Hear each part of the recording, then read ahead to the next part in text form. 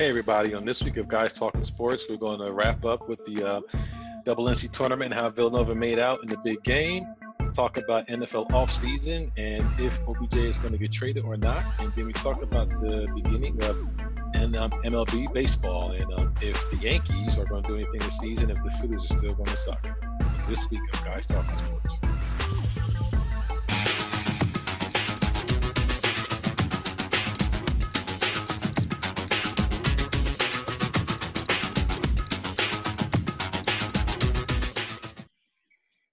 Hey everybody, and welcome to another episode of Guys Talking Sports. I'm here with my boys Al and Big Ace. How you guys doing tonight? Feeling good, feeling lucky. It's Wednesday. People, go see Acrimony. Damn good movie. Anyway, shameless plug. Shameless plug. Man, getting the money for that. Forget the shameless plug. Yo, it's much better than I thought. But, another conversation for another day. Keep promoting that. We'll probably get paid off of that. Janzo, CVS stores. Yo, never mind. I digress. What's going on, everybody? Really interested again to talking with some of the stuff that's going on in the sports today. So I'm ready. Yes, we're going to get back into that. So we're going to touch on a couple of topics. Of course, baseball has kicked off its opening week this week. So a lot of exciting games going on. Of course, football. I mean, this offseason has probably been one of the most interesting football off seasons probably in the last couple of years. But first, we're going to touch on the NCAA tournament, Villanova Wildcats, who I actually predicted to lose to Virginia in my pool. And I won that pool only by default. Ain't nobody left. Basically. But Virginia had a really good game against Michigan, and the boy, I'm not going to give it. I'm going to just say Dante D from Villanova torched them for 31 points off the bench, lit up Michigan. They had no answer for the kids. So, I mean, this tournament is actually a lot more interesting than I think anybody probably figured. But after the first opening rounds of some of the early upsets, I think things sort of start to settle down with your teams who you expected to be in the mix and not. And I guess for Villanova, they had a very experienced squad, their second championship in 3 years. So, guys, what are your takeaways from this NCAA tournament past? Okay. I'll go ahead and start. Probably one of the more exciting tournaments probably within the past 5 to 10 years, just due to the I guess the player talent being at the top 1% of, or whatever, the top upper echelon of college players, only the one and dones made it so it was a more competitive playing field for those schools who had folks who were there for 3 to 4 years, 2 to 4 years, depending on the university. Got to tip my hats to Villanova for going out there and really pretty much spanking everybody that they came across. I think they beat everybody by double digits. Nobody really gave them any sort of a test outside of West Virginia. And I'm not throwing a shameless plug out there, but the style of defense that West Virginia played versus Villanova, nobody was really giving them any sort of a threat. Michigan played well with them, say, the first 10 to 15 minutes of the game, but then Villanova took that run of that 24-5 run to end the quarter, going into the second half, pretty much just pulled away. So we got to tip your hats to Villanova. The city of Philadelphia has really been partying a lot lately. Too bad the Sixers probably aren't going to do anything, get too far into the playoffs. And the Flyers, I don't think they're doing anything in hockey. Damn sure ain't going to be the Phillies. So, let the Eagles and Villanova carry the city over in that championship runs, and hopefully look forward to another great college basketball season coming this November, or sorry, this October. I don't know about Philadelphia just yet. Don't write them off as far as the playoffs is concerned. To me, it's a whole different ball of wax when you got to play a team for a 7-game series as opposed from going from team to team. Teams can adapt. I'm not saying they won't get out the first round. It's very possible.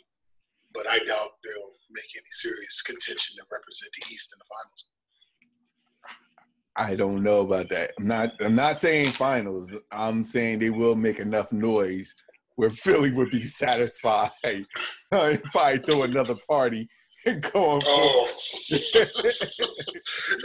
Playoff participating party. Yeah, there you go. Playoff participation.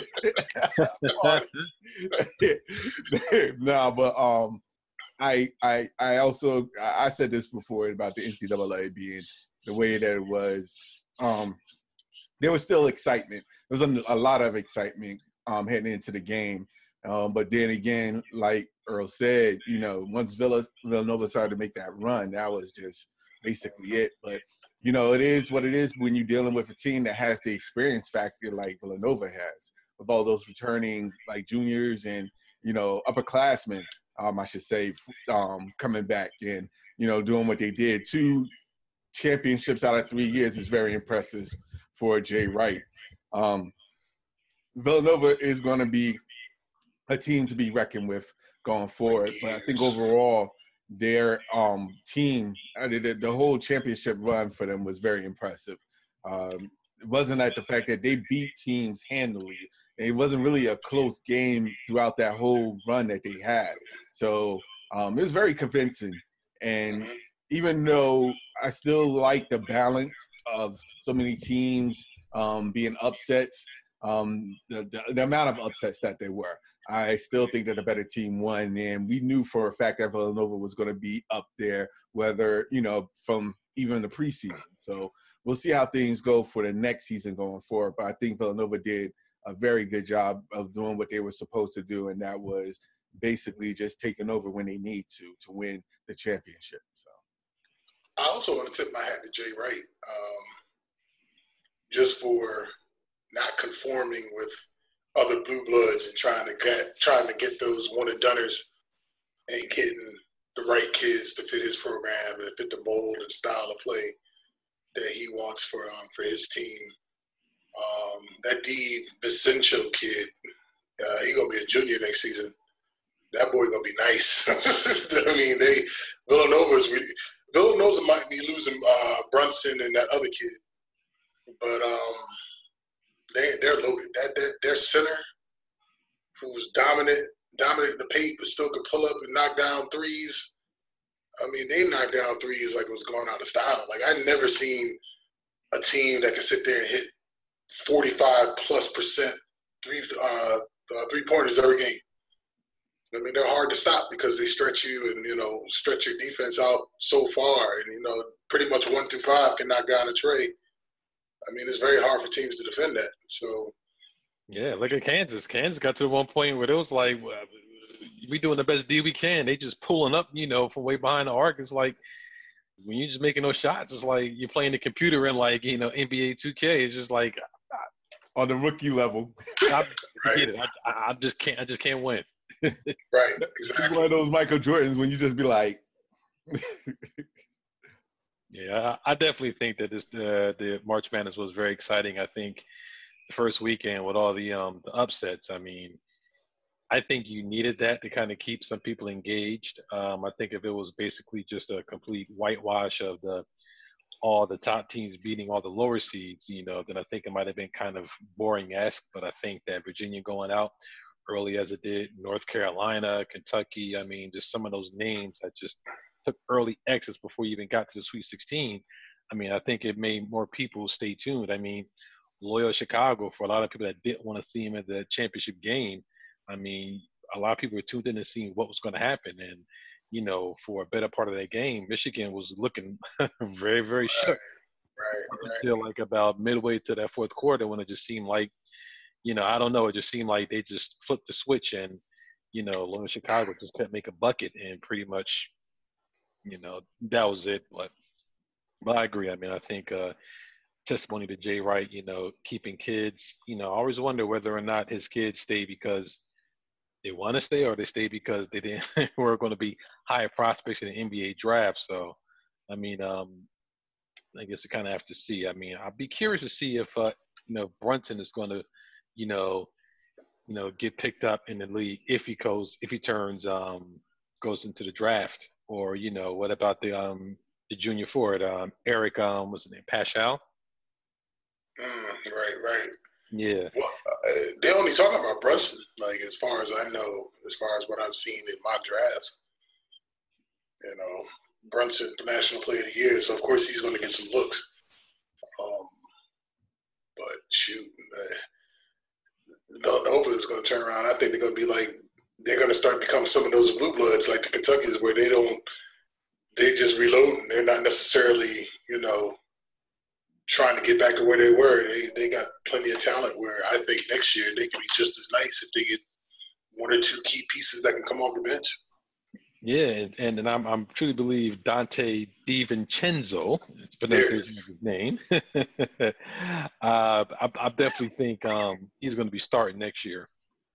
Not coming off the bench, but I mean, 31 points off the bench. I mean, I was watching some of that game. I mean, he was lighting them up. I mean, Michigan had no answers for them, but in the same token, their big kid with Wagner down low, he had mismatches the entire game, and they just stopped giving him the ball. I mean, that part I just don't understand. Is anybody that put on him was a severe mismatch, and when he did get the ball down in the paint and the block, Villanova was small. They had nobody to do anything for him, but they just went away. And then once Villanova started making them shots and DiVincenzo started carving them up, they just went away from Wagner, and that was pretty much the ball game. To me, I think the last 5 minutes of the first half, I think Michigan just couldn't recover from after that. Right. I mean, once Villanova gets hot, they start knocking down threes. It's a wrap. It's like they play from the outside in. They don't even play from the inside out. Because then they'll start knocking down threes, and then you'll start to come out the perimeter to try to guard them. And the next thing you know, they got a dude slip into the basket. Boom, they getting easy layups. Crafty. Very crafty. Crafty. It's almost kind of fun. It kind of reminds me of Houston, the Rockets, how they play with their inside and out with with the added of their center shooting threes. It kind of reminds me of that in a way. It's like the 7 seconds or less offense where everybody's shooting jumpers and threes in a way. It's the way the NBA is going right now. So. Yeah, it's small ball. Small ball at its greatest. Everybody wants to be like the Golden State Warriors. Yeah. Nobody wants to play the 4 and 5 no more, huh? No, because everybody wants to stand behind and jack up shots and be one-on-one like it's AAU basketball, which is basically what college basketball has turned into. Without question.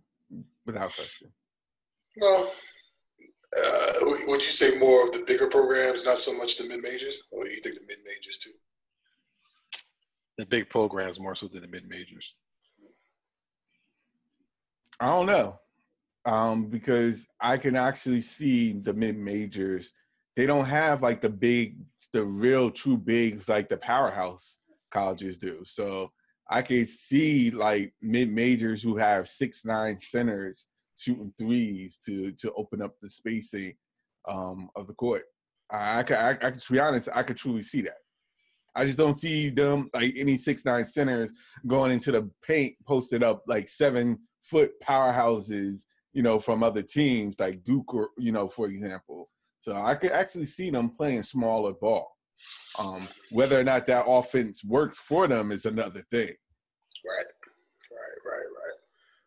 So I got a question way too early, probably way too early to even give it much thought. But if you had to predict, just based off of what you've seen in this tournament, if you had to predict the Final Four for next year, just considering who you know is going pro versus what's coming back, if you had to predict the Final Four, this is for shits and giggles, what would your Final Four be?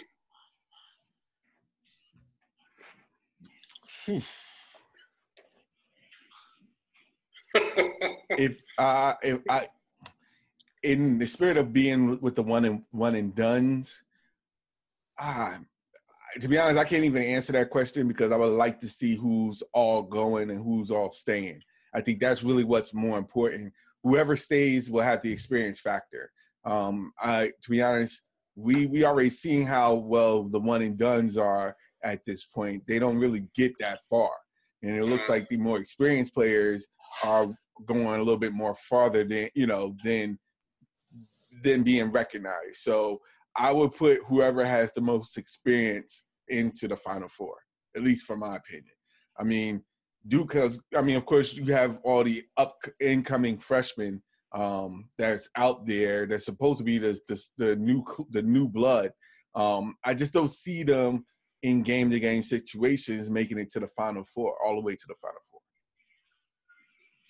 Yeah, I couldn't answer that question either. I mean, it's too unpredictable. I mean, you saw how many of the top teams were bounced out before the Sweet 16. I mean, Virginia, the number one seed overall, got bounced out by number 16. So I couldn't even make that prediction. It could very well easily be Villanova next year as number one seed, and they could be the ones bounced out. It's like I said, you won't really know until you see with over the next couple of days, a week or so, who's staying or who's going where. But if you looked at the McDonald High School All-American game, the rich still get rich. Yeah, true. So, true. I mean, those top guys, if they lose, they're going to lose people. But, I guess the top 25 guys in, out of McDonald's All-American game is going to the normal top 10 teams. So it's like, I think Duke has, number 1, 3, and a 9 going to their school. So, I mean, come on. It's like, I don't know. Here's a question. Shout out to the ladies of Notre Dame for winning the women's NCAA tournament. And shout out to, I can't pronounce her last name, but for hitting those 2 daggers in the semis and in the championship game to propel her team to the championship. I kind of just wanted to touch on that just for, coming down the stretch where the chick from Mississippi State who had that easy layup where she blew it at the end. And then the sequence when Notre Dame turned the ball over, Mississippi State's pushing it up the court. Old girl from Notre Dame fouls the girl with the ball. And then the girl who missed the chippy layup ended up fouling the chick and to stop them from getting the easy layup to end the game. I thought that, in a nutshell, Mississippi State kind of got hosed in that situation. I know the refs wanted to let them play to kind of determine the game that way, but that was kind of a real blatant foul that you just can't overlook that. You don't want to use a foul foul shots to determine a winner, but in that case, it was just so blatant. And I feel for those girls because I think they really squandered the opportunity that they had, considering the last 45 seconds of the game. Yeah. Enrique, and I can't pronounce the last name, so I'm not going to do it. I just call her, Enrique O. put the dagger in UConn. And shout outs to Gino for being really this smug and dismissive of getting bounced out twice in the Final Four by last minute shots. I mean, the look of just disbelief and just smug arrogance was just was priceless. He just like, I'll take it every year. You know what? Let you guys go 40-0, 38-0, and losing the Final Four. I'll take that every year. That's good. That's good for women's basketball. Not good for the Big East, but very good for women's basketball. Yeah, I think they needed to be brought down a peg or two because I think the cocky arrogance of him is just gotten too big. Someone asked him would he ever try his mark at going to the NBA, but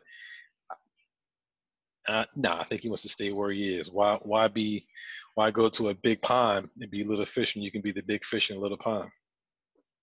Right. I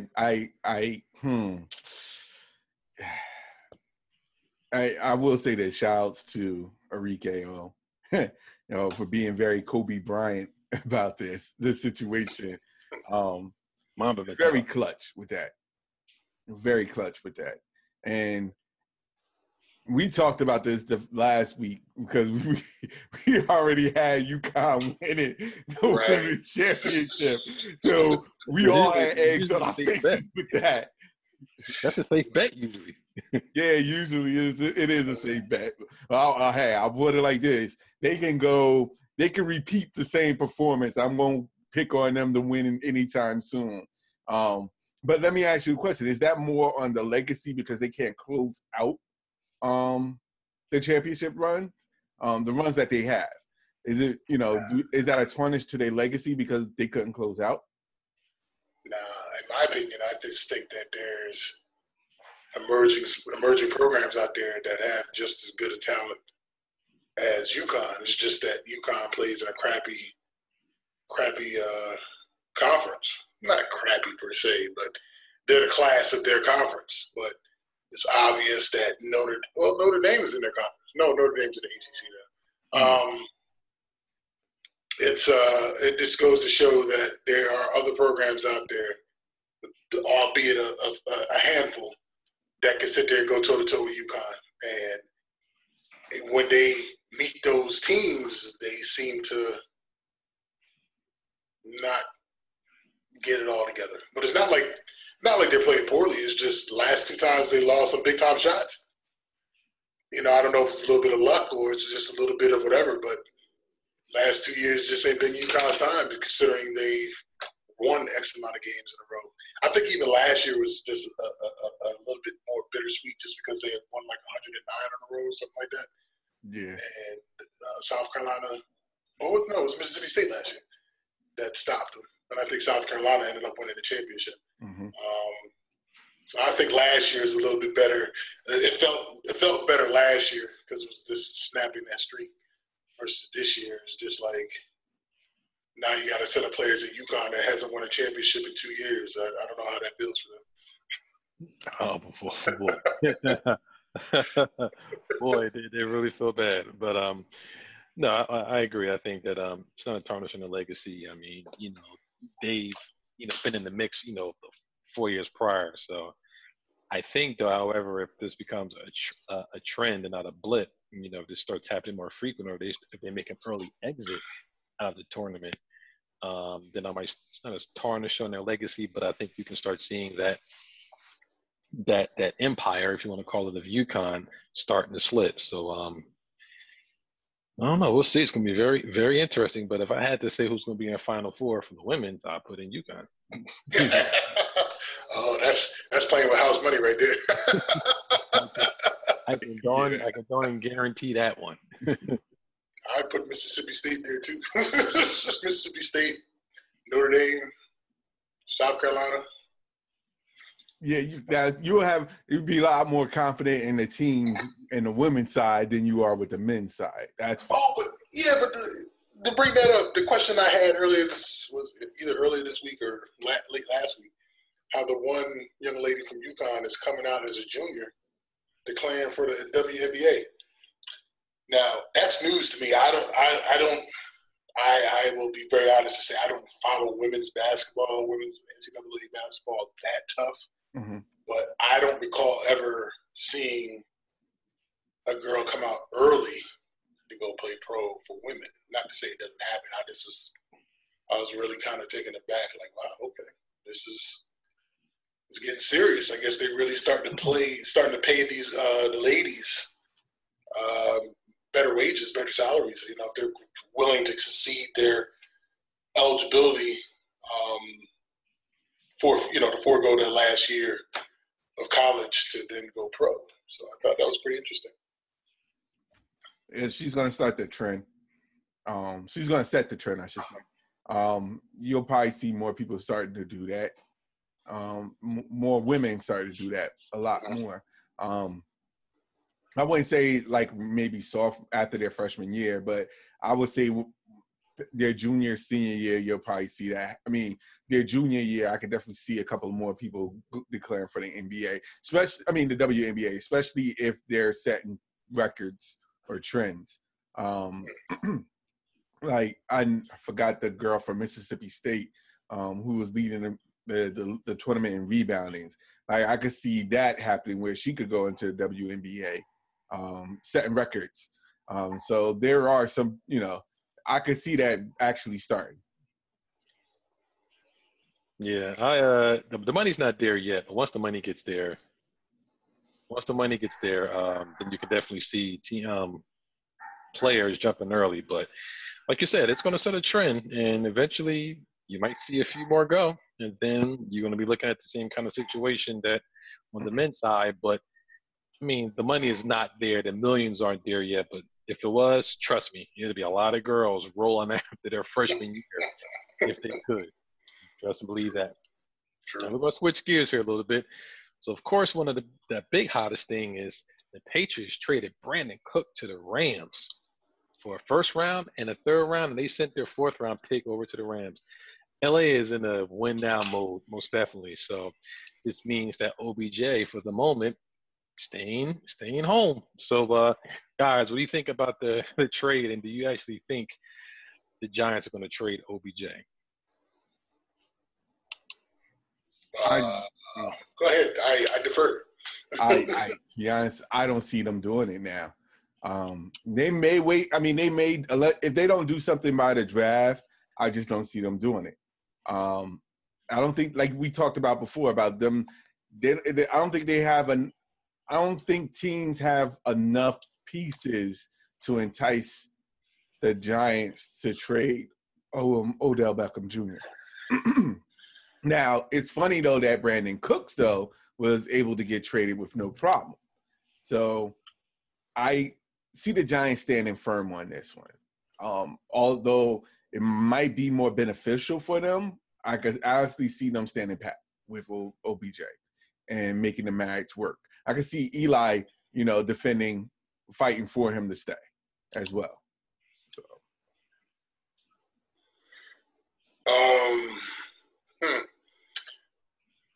Do I still think Cooks gets traded? I'm sorry, OBJ. Mm-hmm.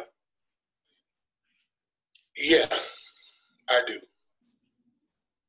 And the reason why I say that, because I still think there is somebody out there willing to come remotely close to the Giants' asking price. I'm not saying that a team is going to be willing to give up 2 first-round draft picks, because I don't see that.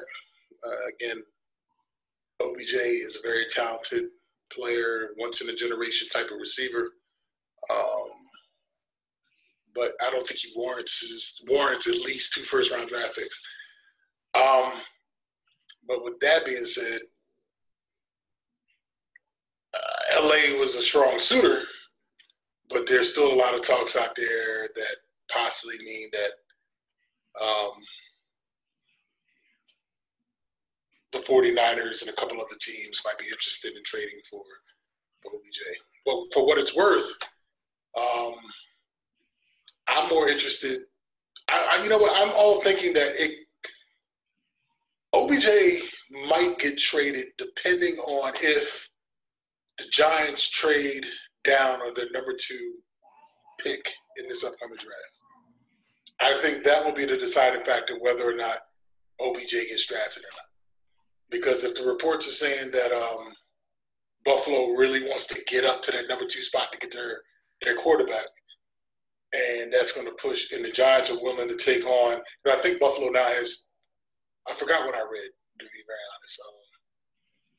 But Buffalo was willing to mortgage the farm to get that number 2 spot. That gives the Giants the flexibility to then pick up 2 first-round draft picks, I would believe, possibly. Yeah. Buffalo has 2 picks in the first round. Right. So they would swap their 5th or 6th or 7th, whatever pick for the second pick, and then they give them the. So I think if that being the case, I think the Giants might be willing to part ways because then they might be able to find a dynamic receiver. They may go after Ridley in Alabama or the kid Cortland. I forget the kid's Cortland, I think is his last name, from SMU. So they might be willing to. I'm not saying it's stretched in stone, but do I still think they might trade him? I think it's a possibility just because I just think they're tired of his antics and tired of – though he hasn't done anything majorly wrong. He hasn't committed any sort of domestic abuse. He's not been tapped with any type of drug charges or any of those things that warrant major. Wait. Didn't you not see that video with the weed? Well, nothing hasn't been clearly defined yet. Right. Exactly. I think it might be, but I just think that the Giants are kind of just tired of the shenanigans. The whole kicking the football net, drawing attention to himself. I mean, I understand he's very passionate. They talk about his being passionate, like how Tom Brady's passionate and screaming, carrying on the sideline. But I know the Giants is, has a side of class that they like to portray, and I guess OBJ is just not portraying the class that they would want, in my opinion. And that's why I think they want to let him go. I mean, not personal. I mean, it's strictly just an image thing, not so much a production stat thing, in my opinion. I'm a Giants fan, and to be perfectly honest, I have no idea what the hell they're going to do. I mean, the brand, I really don't at this particular point. I mean, the Rams are definitely rumored to be strong suitors, but the Brandon Cooks deal, I was surprised, but not surprised because that's the Patriots where they always trade guys before they have to pay them. Apparently, they went to him and tried to give him an extension, but the deal was not that high. It was kind of low, and he didn't want to sign, or they weren't agreeing to the numbers. So of course they trade him before they have to pay him or lose him for anything, and got back draft picks, which was always shrewd on them. I was surprised when they got Brandon Cook last year, and then they got rid of Brandon Cook. They got rid of Butler. They got rid of Lewis, all before they had to pay him, but they all still got something back. Well, not Lewis. I think Deion Lewis left on his own accord, but definitely Brandon Cooks. I mean, they gave him a contract to sign. He didn't like it, or he didn't like the deal. They wanted to renegotiate, so they just traded him. So I don't know. It's a lot. It's interesting over there. He's gone. Maybe Gronk is gone. Who knows? But it's going to be interesting over there in New England to see what happens after the draft. But OBJ, I don't know. I agree with you, Al. If he is not traded before the first pick drops in the draft, then he's going to stay. Do I think he could get traded? Yeah. Do I think they will? I think if they got a deal that really rocked their world, I think they will, but they're in no position they don't have to do anything at the end of the day. They can keep them. And I think you keep them because once you get rid of OBJ, basically you're signaling that you are in serious rebuild mode. So if your decision is to trade OBJ and get back, you're not going to get back the same type of player or the same type of receiver unless you trade him to Pittsburgh and get Antonio Brown back. And we know that ain't happening. So if you're trading them for picks, for this year and next year, which means you're in serious rebuild mode. So that case, then you should just say, Eli, your time is done, because why keep Eli with a bunch of draft picks and rookies if you're going to, if you're trying to win now? So I think that they could have tried to trade Eli earlier and got something for him. There's a lot of suitors out there. A lot of teams that got quarterbacks are all stacked. So if you trade OBJ, then you best get a QB with that second round draft pick. Don't fuck around and send it away, because if you're not completely sold and telling the public that the kid you drafted from the third round is going to be the heir apparent, and if you trade OBJ, that means you're doing a basic serious overhaul rebuild. You better get a QB with that second pick, and they're not going to trade that second pick. If they trade OBJ, they're not trading the second pick. So if they keep OBJ, they're more likely to trade down and get some more ancillary pieces, like some more offensive. They need offensive linemen, defensive linemen, a running back. They need a lot more holes to fill than a wide receiver, and outside of that. but then doesn't it make what was your coach's name before y'all fired him? Then it kind of makes him look like he kind of knew what he was doing when he benched Eli for the Saints to try to see what y'all could have possibly had, because he kind of was he kind of prophesizing what possibly could have happened? No, he did what the owners did. I mean, let's call a spade a spade. The owners, midway through the season, after we got beat by San Francisco, after that game, I'm mad at y'all too. See, you messed yourself up. I told you should have sat Jimmy G down to the season, but you started him and lost your second pick.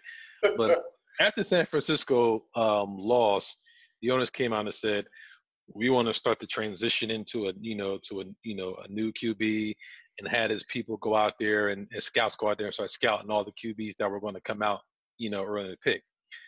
Eli doesn't get that plan, doesn't just go without the owners, say so. They don't come to Eli and saying, we're going to sit you down and start, Geno or the other kid, really Geno, to see what the other people got, without the owners signing off on that one. So the owners, knew what they wanted to do.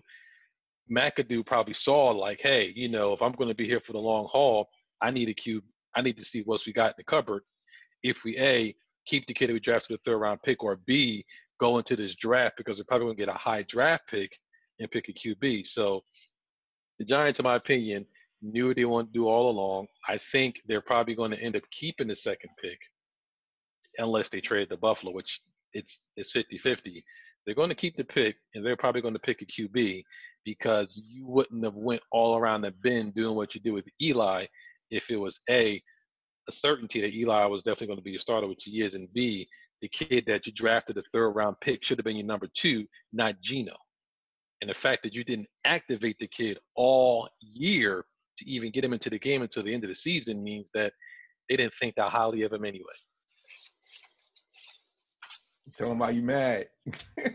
So, like me, I don't know, but I don't think if they keep OBJ, they're more likely to trade that second pick.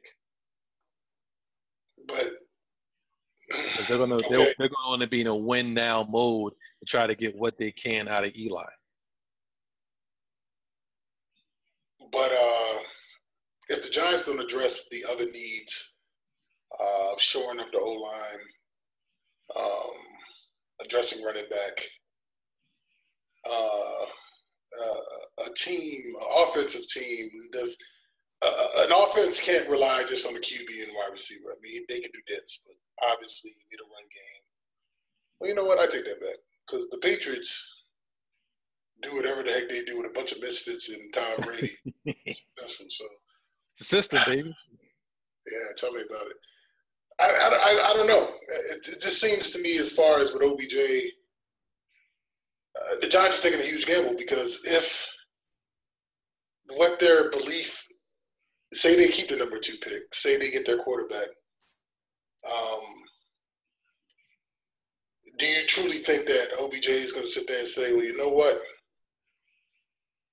I'm willing to hope that this QB, whomever they may believe the Giants take, could turn out to be like a Wentz,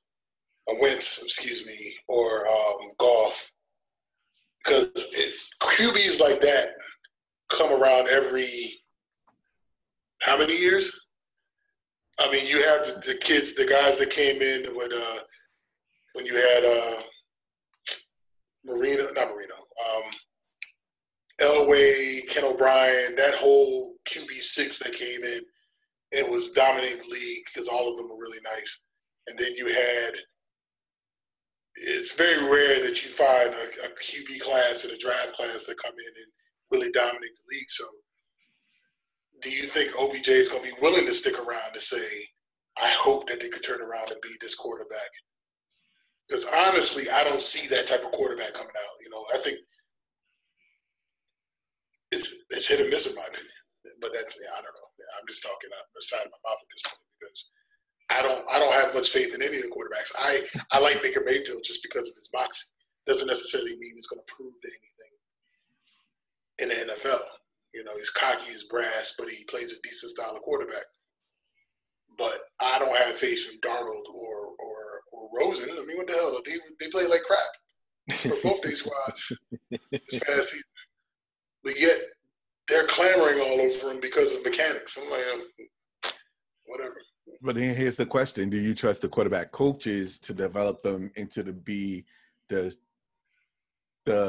player that they can be, the potential? That's really what the bottom line is, because at the end of the day, as much as we say about the New England Patriots and their system, they also have good development coaches to get to they take their backups like Jimmy, for example, turn them into stars if Brady is out. And then, of course, they utilize that to trade them to like the San Francisco. Same thing with the other quarterbacks that they had that was back up to Tom Brady.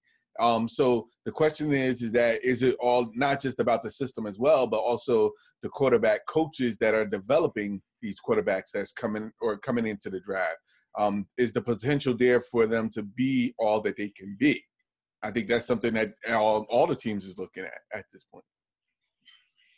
If I recall, and I could be wrong when I say this, but if I recall, I could have sworn I heard Wentz in a conversation say that they took a portion of his offense that he ran out in North Dakota or South Dakota, wherever he went to school, and brought it with him to the Eagles. Not like the entire offense, but a portion of it to kind of keep him comfortable and make it so that he can perform better and think less when running the offense. And that's what kind of accelerated his growth as far as being the QB that he was this past season. Sad thing about it is a lot of NFL teams don't like that philosophy. I don't understand. If the kid was great in college, they always talk about the college game can't translate into the NFL because defenses are too smart. But obviously, Philly did something right with the portions of the offense that they brought over because ain't nobody in the NFL stopped it. So that's the thing that really perplexes me when teams go out and draft these quarterbacks. It's like they don't really give a damn about what particular offense that they came from in college. They just want to try to fit the round hole into the square peg, or the square peg into the round hole, whichever way where it doesn't fit. But not only that, I think that as far as the Eagles is concerned, they've done that not just with Carson Wentz, but in previous years as well. Like we saw with the development with Nick Foles when he was running that offense with Andy Reid. I think that those are the type of developments where they was developing the quarterbacks from start to finish. Even when they had brought in Mark Sanchez to replace Nick Foles, who got injured, I think that he got comfortable with some of the developments that the quarterback coaches did with him, and maybe ran some plays that he was comfortable with as well. So I agree with you. I don't understand why a lot of NFL teams doesn't do that on a regular basis. I think you're going to start seeing a little bit more of that, now the pipeline. I think you saw, what Daniels did with Jared Goff over there, with the Rams. I mean, he was looking like a bust, his first season. And then second season, you bring in a young kid, he kind of tells the offense that will best suit Goff's needs and suits his abilities. Didn't try to say, this is our offense, you learn it no matter what. They built around what best worked for him. And look what happened. Boom. Now, they're up in the mix. I mean, I think you're going to see a lot more of these young guys are going to start taking that approach of, let's take what you had in college that we know work well, adapt it to our system. And then, like you said, they just let them get comfortable with that, what they did with Carson Wentz, because they did do that. And then you build upon what he has. Okay, now you got the core of what you do. Let's build our offense around what you do best. And we'll utilize those plays that you use and then move forward. So I think I agree. I think a lot of the QBs in this draft now, a lot of people aren't that high on them. I mean, there's not a quote unquote person that you got to get. I think the fact that the Browns are not even sure whether they're going to be Sam Darnold, Josh Allen, even though his coach, Moore is trying to sour the milk for the Browns with the comments that he made. But I don't know. It's going to be a toss-up. But like I said, I have, at this point, no idea what the Giants are going to do. I could wake up tomorrow morning and they could very well trade it OBJ, and I would be slightly surprised, but it wouldn't shock the hell out of me because this offseason has just been, a wild ride to say the least. So you're coming off of your 100% no way the Giants are trading them. So now your optimism is dropped a little bit. Well, I'm sticking to the fact that I have no idea what they're going to do, but my gut tells me they're not going to trade him, but I honestly, I don't know what they're going to do. If you want to keep his brand and his image and everything, if you want to keep it the same, then you ride it out with New York, or you go to LA. Oh, can't do that right now. So where are you going to go next? So hell, the Giants could be real damn spiteful and trade his ass to the Cleveland Browns. And Cleveland will happily take him. Happily. And let them have to worry about paying him $20+ million a year. I think they would too. They would, and fuck the whole shit up. So while we're almost about to run out of time, of course we want to get to Ace's favorite pastime, baseball, which had its opening weekend and week coming up right now. So of course, the Houston Astros raised their banner, or at least attempted to, until they had somebody to go up there and kick off the cape to show their pennant. I mean their banner for the World Series. So it looks like it's starting off pretty good. Ace, your Yankees had their home opening yesterday. I actually watched majority of that game. Carlos Stanton got booed at the bottom of the eighth when he struck out for the fifth time. And Didi was a one-man show. So what do you think about baseball so far? What do you think about your Yankees, first 6 games? Well, it's baseball. Two teams in 6 games, though. Well, I mean, it's to be expected. It's very rare. It's not to say that no team can go undefeated in baseball first 10 games is possible. But everybody's still kind of working out the kinks. It's still kind of cold outside, depending on where you play. Obviously, Yankees had one of their games postponed due to snow. I tell you what, though, out here in Baltimore, the sky is falling. folks are ready to pack it in about the Orioles already. So it's always interesting to hear sports radio down in this way because I can't stand the Orioles. So it makes me all feel giddy and warm inside knowing that their fan base is coming. But I look forward to it. Just like you said, Stanton struck out 5 times today. Then what happened yesterday? Then what happens today?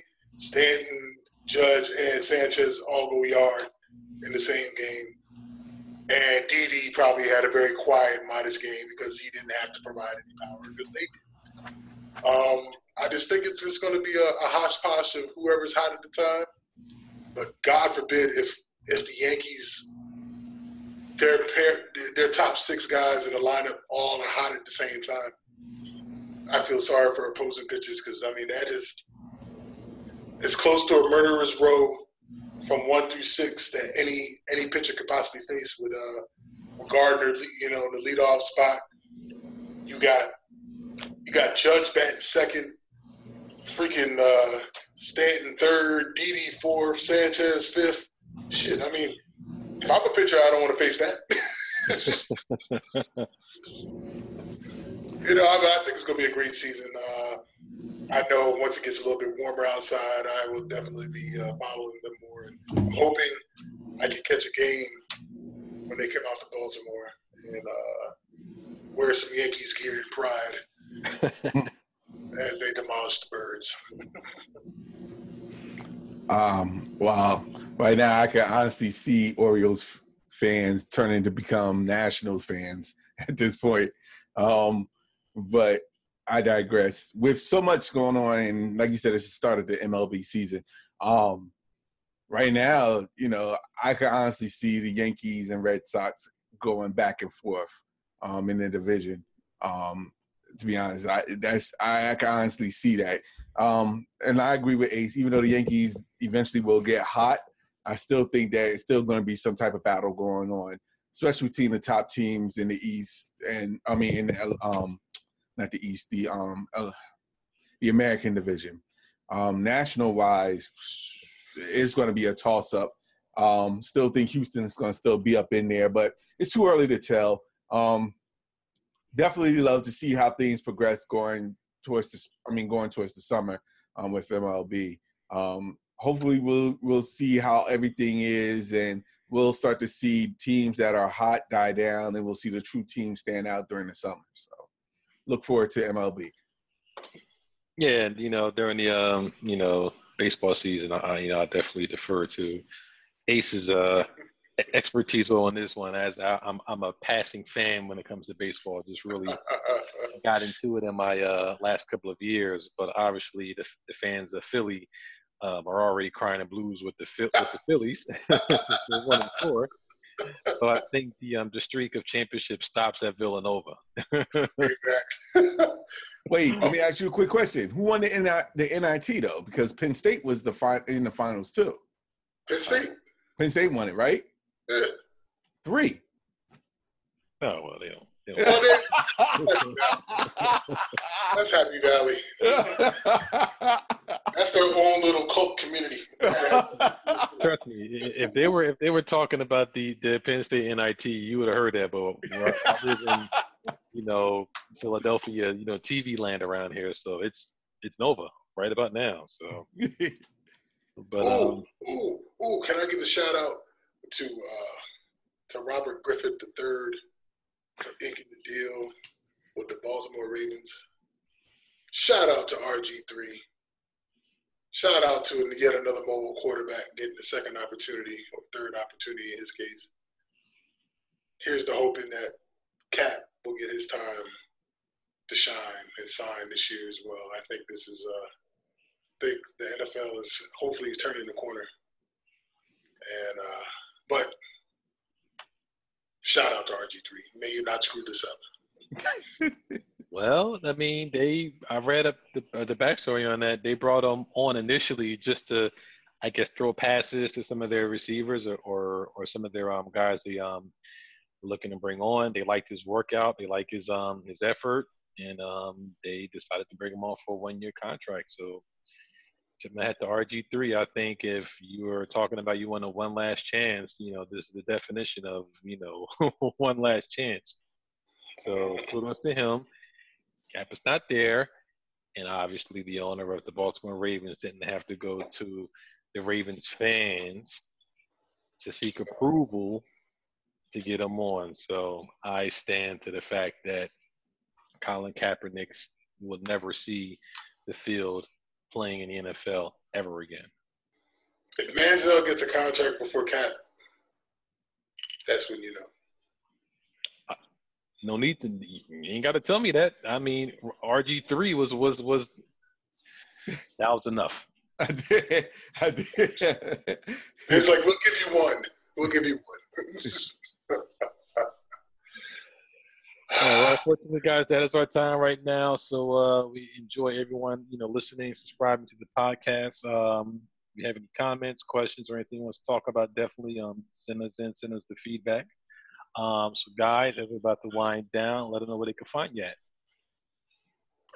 Well, you can find me on Twitter, CatDaddy1963. That's CatDaddy1963 on Twitter. And, of course, you can find me on Twitter and on Instagram. I am Al Qualls. Again, I am Al Qualls. You can find me on Twitter, and you can find me on the gram at JERoss, 7 at. And folks, that is it. And as we always say, peace, love, and soul. And we'll see you next everybody out there. And a little bit of chitlins. I don't eat chitlins though. I may be big, but I don't eat chitlins. They nasty.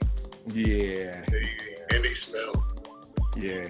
I blame my folks down south for trying to put me on to that. But I digress. Yeah. Peace out, folks. Deuces. God bless.